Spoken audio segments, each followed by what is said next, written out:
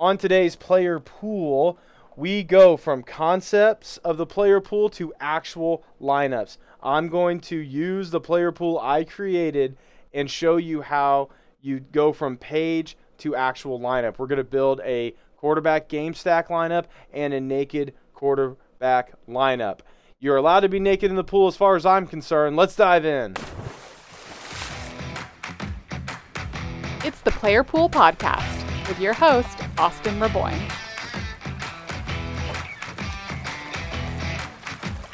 Welcome back to the Player Pool Podcast, the only podcast just trying to give you all the power, trying to make you the best DFS player you can be. Follow our steps, follow our guidelines, and apply yourself, and you're going to have so much fun this NFL season. We have a lot to cover. We only have 2 more episodes until we are in the lead up to week 1 and doing our week 1 preparation. So we have today's episode, which is a Friday. We'll have Tuesday's episode to wrap up. And then a week from today, we'll be in week 1 preparation mode.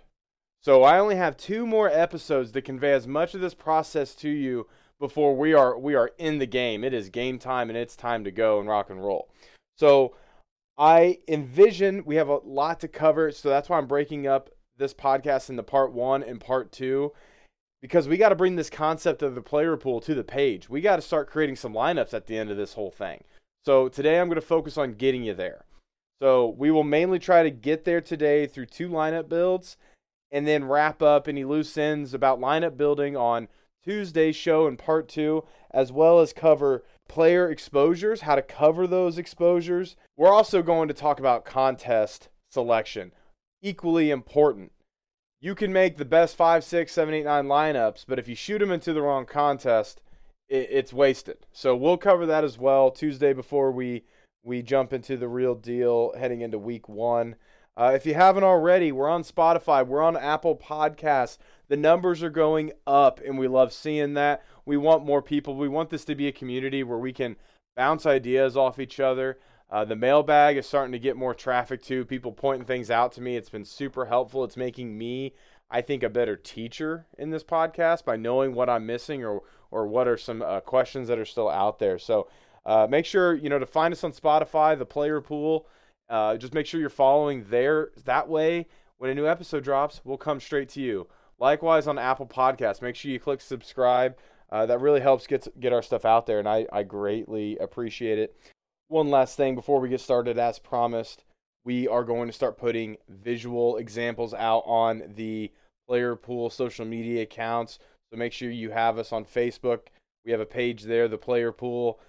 On Twitter and Instagram, we are at Player Pool Pod. So make sure you're following those accounts, and we'll start posting pictures of last year player pool and as well as visual guides on what we're looking for in each player, a list of definitions, the whole 9 yards. We're trying to get all that out this afternoon, so make sure you're following. And before we get down to business, I want to address the news that broke last night concerning Cooper Kupp and the Rams. So it looks like Cooper Kupp has that dreaded late stage in training camp hamstring issue that already sprung up a few weeks ago, and it seems to be bothering him again now. That makes me incredibly worried for him going into this season, given that he is a slate breaker. That is a player that if you go in on him, it can completely upend and ruin your lineup if he completely comes out and just is ineffective. So at this point, given my experience in history, seeing these types of injuries coming out of camp, I would classify Cooper Kupp as a slate breaker. Not as a slate breaker, as a wait and see, unless in the week leading up to week 1, there is significant reporting that he is kicking ass in camp. You need to have clear and away that all engines are firing. I need to see Jay Glazer on the Fox pregame show saying with a big green graphic that Cooper Kupp is in and ready to go. It has to be a no-doubter that he is at least close to full speed. So these hamstring injuries cannot be messed with. When they affect slate breakers, it can really ruin a player pool build because of how much importance we put on slate breakers. But at this time, I wouldn't view him as a slate breaker till they show that he is back 100%. That also carries into probably the last update we're going to hear about Jonathan Taylor before the season kicks off. He's going to be on the physically unable to perform list, which means he's out for the first 4 games of the year.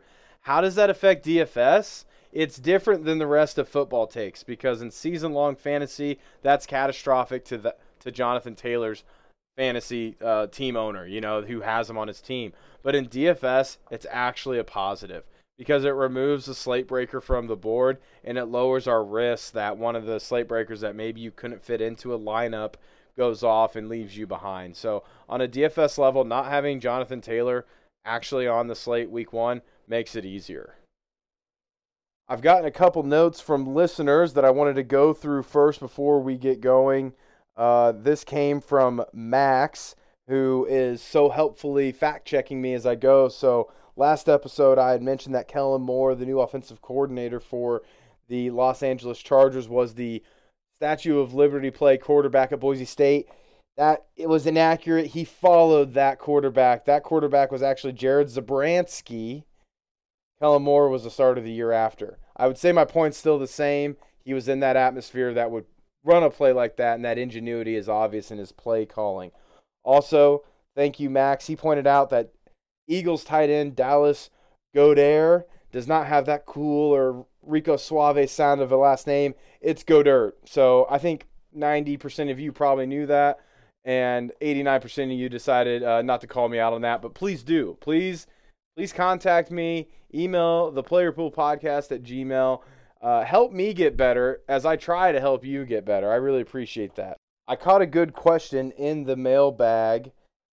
The question was, are we adding to or maintaining the same player pool throughout the year? No, we are not. Every single week, sometime around Thursday or Friday, you sit down in your journal, 2 blank pages of paper, and you recreate an entire player pool from scratch. So you're not maintaining one player pool all year. You start over every single week. And the player pool you have should only have the players that are in the slate you are planning on playing. If you want to play the afternoon slate that has 4 games in it, you need to create an entirely new player pool to make those lineups. And the why behind that should be very obvious by the end of today's episode.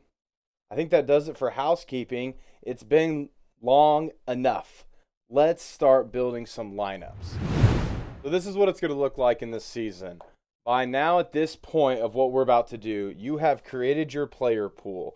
You have written down all of the players' prices next to their names. You've gone through with 2 highlighters. You have highlighted every player that you like, that you prefer, and you've highlighted all the slate breakers. You also, at this point, should have in the bottom right of your player pool a small defense column, and all defenses that you wrote down that you thought had a good matchup and their price. That should all be laid out in front of you. These players should have all their symbols next to them, stud, negative matchup, value, etc. By now, your player pool should be completed. Now you should have a contest open, ready to build a lineup on FanDuel or DraftKings, and your player pool journal in front of you. For today's purposes, I'm going to be building off FanDuel. So I have my journal in front of me right now, and I have a cleared out lineup on FanDuel in front of me.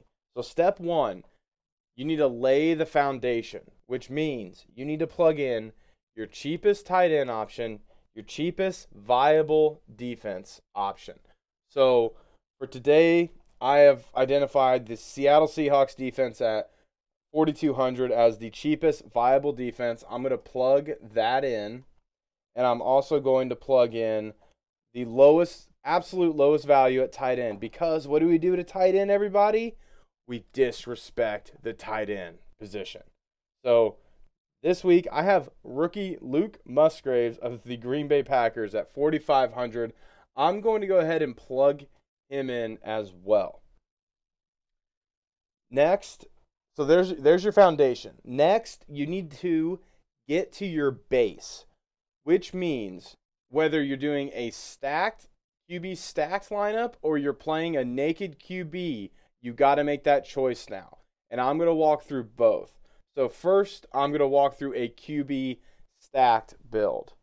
So I have chosen, as an example today, I'm going to go with the LA Chargers, and I am instantly, without worrying about salary, plugging in the strongest Charger stack that I believe in, which is Justin Herbert, Austin Eckler, and Keenan Allen. That is subject to change week to week, but heading into week one, that's what I'm comfortable with.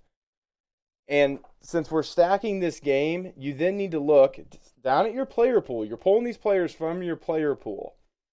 Look down at your player pool now at this point and see, is there a Dolphins player that is either a slate breaker, a stud, or a highlighted Dolphins player that I can run back on this stack?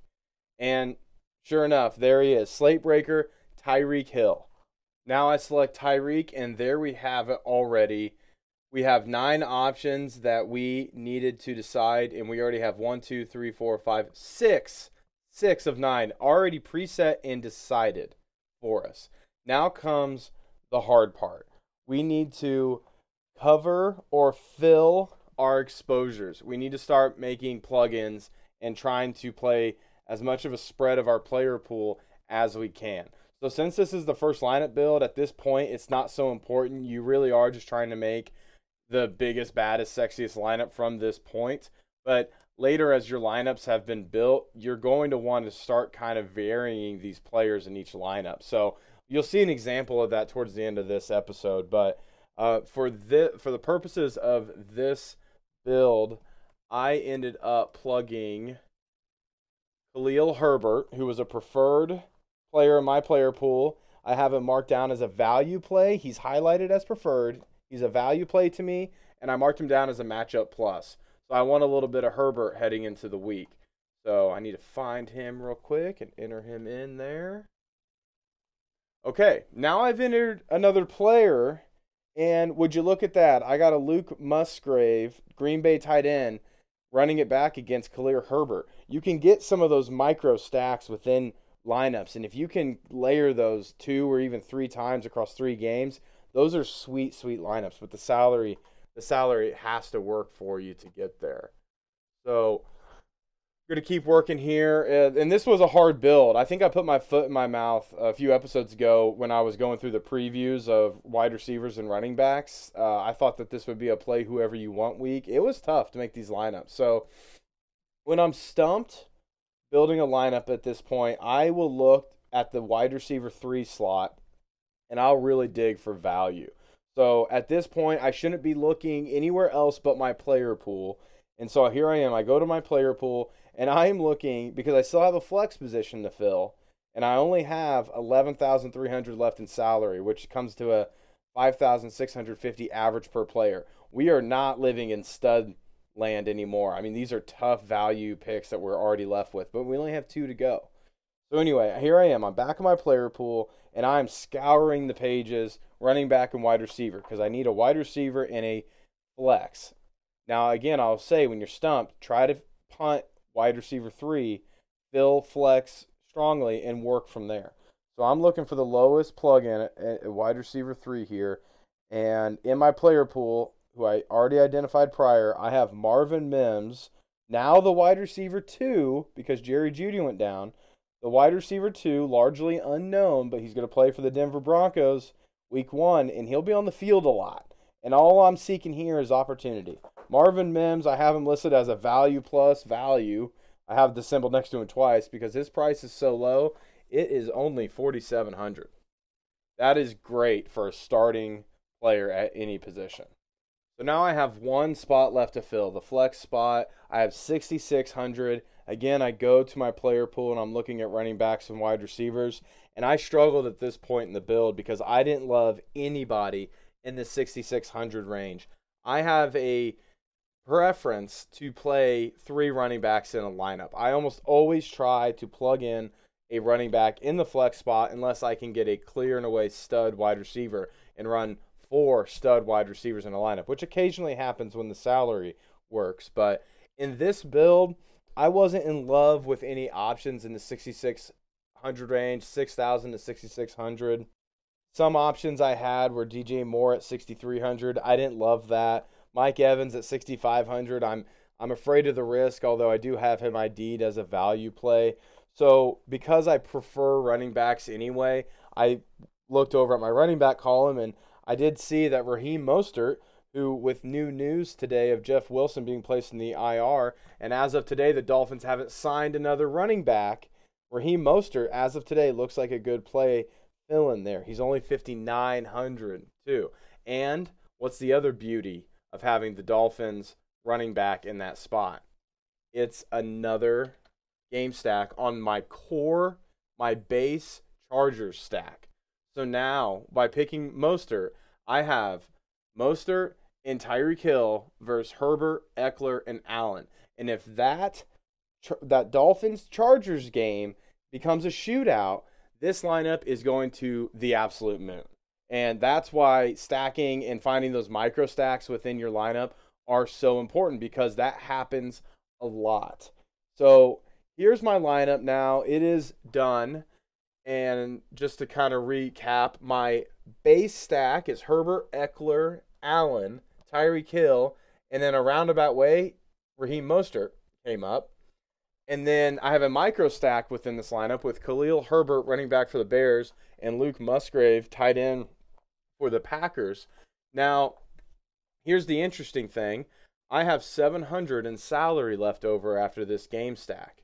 So the last step in building a lineup is raise the foundation. So at the very beginning here, we laid the foundation with our cheap tight end and our cheap defense. So I'm going to go right now, and I did this in real time when I was building these two lineups we're going to discuss today.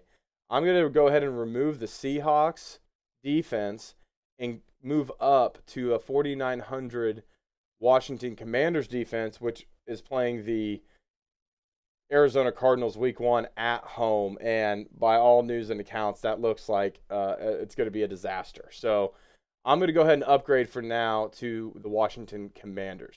And right there is my completed lineup.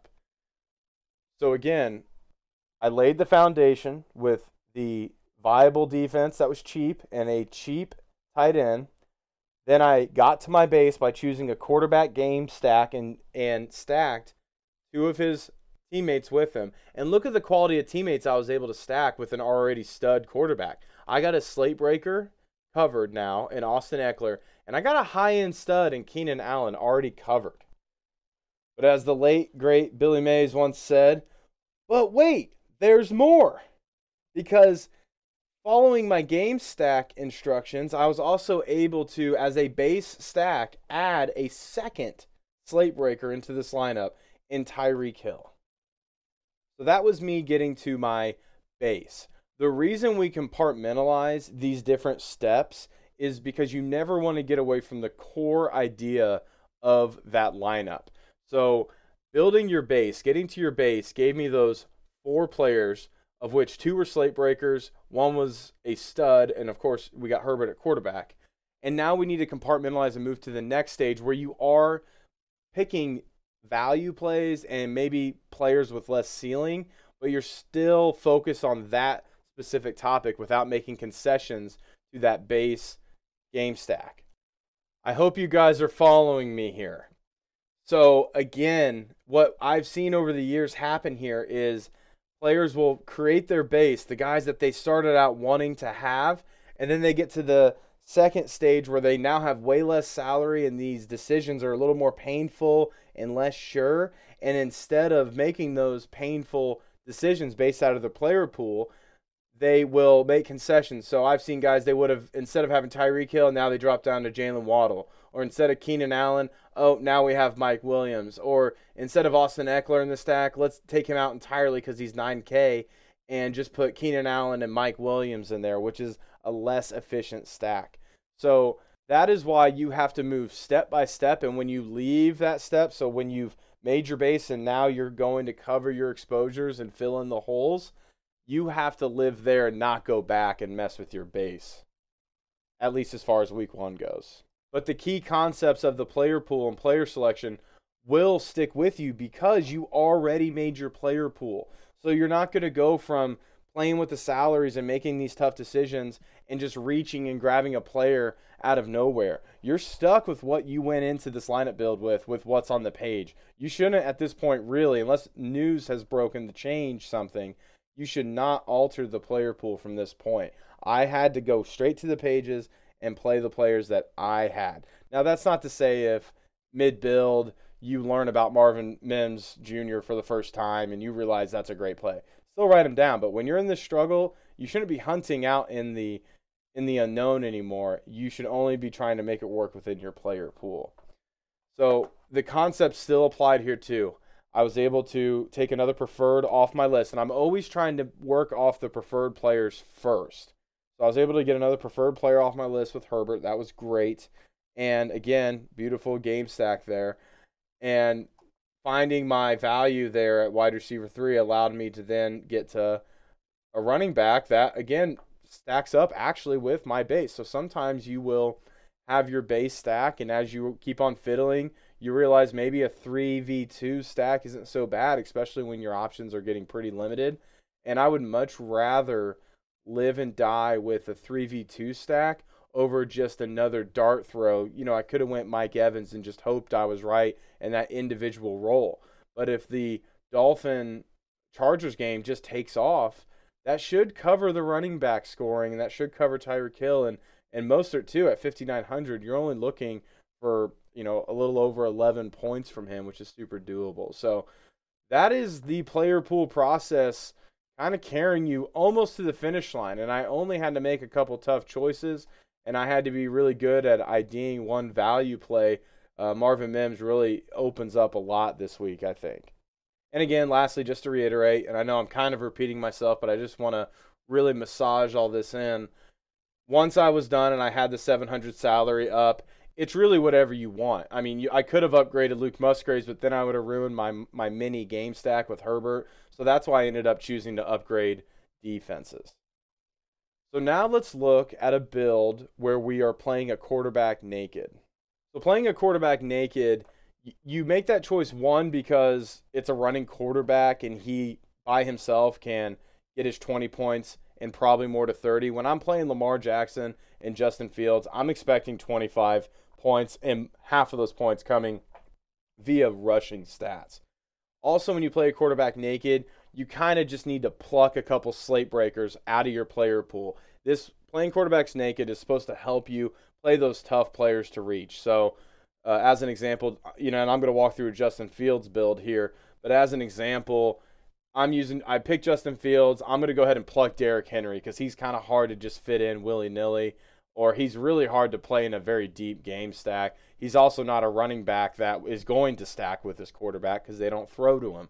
So I'm going to take care of Derrick Henry in one of my naked QB stacks. Another player all year that you'll see is Justin Jefferson.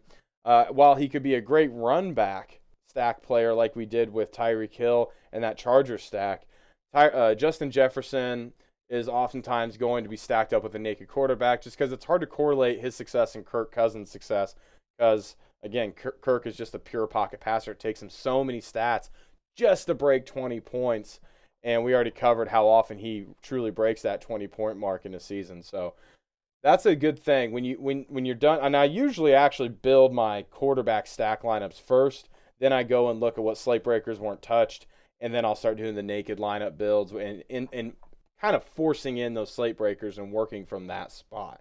So anyway, back to the same thing though. To start this lineup build, I started by laying the foundation. Again, I plugged in, and you'll do this a lot. You will repeat the same foundation every lineup build. So I plugged in Seattle Seahawks and Luke Musgrave again, and now it's still time to get to your base, but a naked quarterback is a different looking base. So I plugged in Justin Fields and I marked down Derrick Henry, and it's time to work from there. That's my base though. It's just Justin Fields and Derrick Henry. What's going to happen next is a lot of correlation. So I keep saying cover your exposures. Another way I should be saying it is just look for micro correlations. So I'm looking at my player pool now with just Justin Fields, Derrick Henry, Musgrave, and the Seahawks picked. And I'm looking for a player that would complement or correlate to Derrick Henry. who the lineup is basically built around. So I'm looking over at wide receivers, and highlighted in blue, I do have as a preferred pick Chris Olave. So instantly, I plug him in blindly, not worried about the salary hit yet. But now at this point in the build, the salary is already getting pretty low, and it's getting scary in here. So I always leave the flex spot for the very last position fill because it gives you the flexibility of running back, wide receiver. So I really start looking at this time at the second running back slot. You don't want to get too crafty with running backs. You don't want to get too risky. They have to be in your player pool. And still looking for some mini stacks, I'm going to go ahead and go with a guy who I did not have. And let me say that again. I did not have this player. I did not have Aaron Jones highlighted as a preferred player, but he made my player pool, and his price to me has a potential to hit value with some ceiling. He is still marked down as a stud because he's a stud football player in his own right. I also had him marked down as a matchup plus because the Chicago Bears defense was not sturdy at all last year. So that is a defense that can give up stats and points. He also correlates well with Justin Fields. If Justin Fields, gets going, Aaron Jones as a pass down running back with a first-year quarterback starter at least, I envision him getting a lot of opportunities there. So it all goes together. It all correlates. The game script, truly, one way or another, it's going to complement between Fields and Aaron Jones. Either the Packers get up early, and it's a high likelihood that maybe one of those early scores is an Aaron Jones score, and then Justin Fields has to drop back and do his thing and rush around all game, or the Bears come out and they're up all game, and Aaron Jones now is the passing running back out of the backfield. So I love that little mini game stack there. That's why I went ahead, based off the player pool, I plugged in Aaron Jones at that RB2 spot. So again, look what we've done to correlation here. We have Fields, Aaron Jones, and Musgrave. We have like a little 3-player game stack in there. At the same time, we have a 2-player game stack in Derrick Henry and Chris Olave. And look at the beauty of that mini stack as well. If Tennessee comes out and gets ahead early, Derrick Henry's going to run down the Saints' throat all game. He's going to get all his touches. At the same time, Chris Olave is going to get all the targets he can handle going up against Tennessee's pass funnel defense.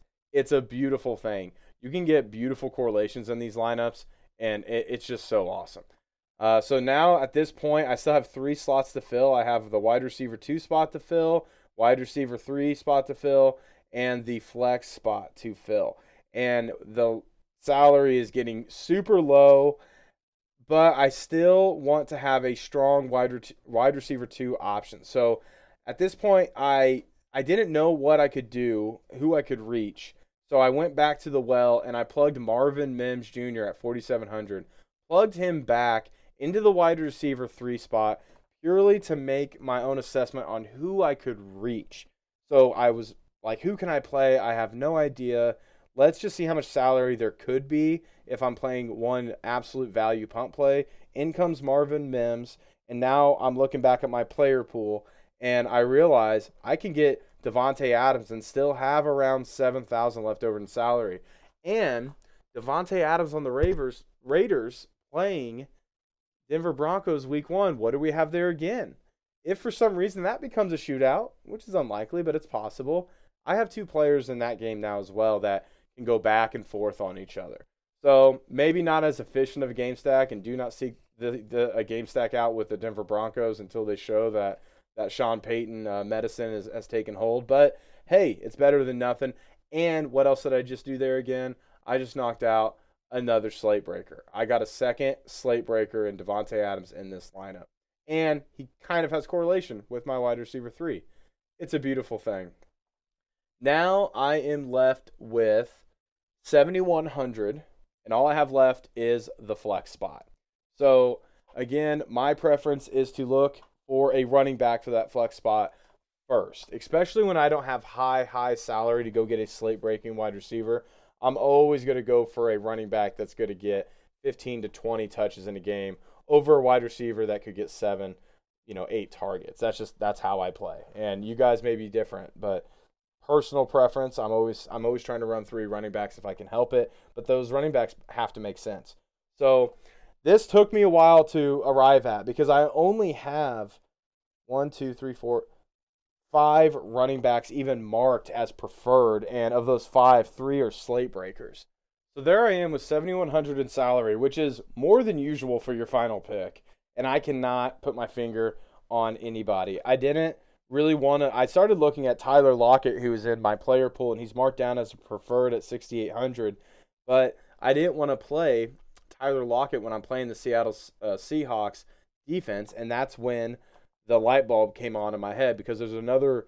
This is a nice little tip for running back correlation, but a home running back who is favored in a game coupled with his team's defense is a good correlation, because basically what that says is his team is going to be up, then they're going to run the ball to control the ball, and at the same time the defense will be on the field for less time, and they're also, when they are on the field, going to be in the higher risk pass situations, able to put their ears down and go after the quarterback, force fumbles, force sacks, and force interceptions that could lead to touchdowns. So home team running back with his home team defense is a good correlation, especially when they're favorites. The Seattle Seahawks are favorites over the Rams week 1.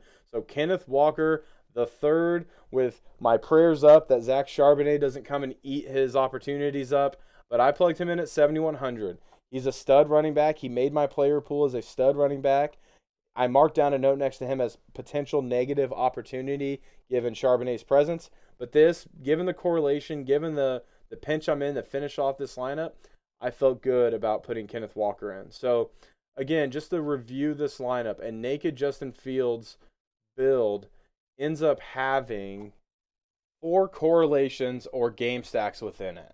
It's not just randomly trying to select the best 9 picks in a lineup. Every pick can bounce off and feed off another, given how that football game is going to go. It's a beautiful thing. So, ideally, you're going to do this up to 5 lineups per week. And for the purposes of this example or this demonstration, here I am now. I've built 2 lineups and I'm looking at them both and we're done. Oh, wait. No, we are not done. Because now as I look at both of these lineups, I see a big issue. And you may have this issue across 5 of your lineups all at the same time. Can you guess what the issue is in these 2 lineups? The issue is I have Marvin Mims and Luke Musgrave in both of these lineups. So what I did to create more diversity and to help my exposures be able to play more defenses or different players is I went back to the Herbert lineup, the Chargers stack lineup. And at first I wanted to get rid of Marvin Mims Jr.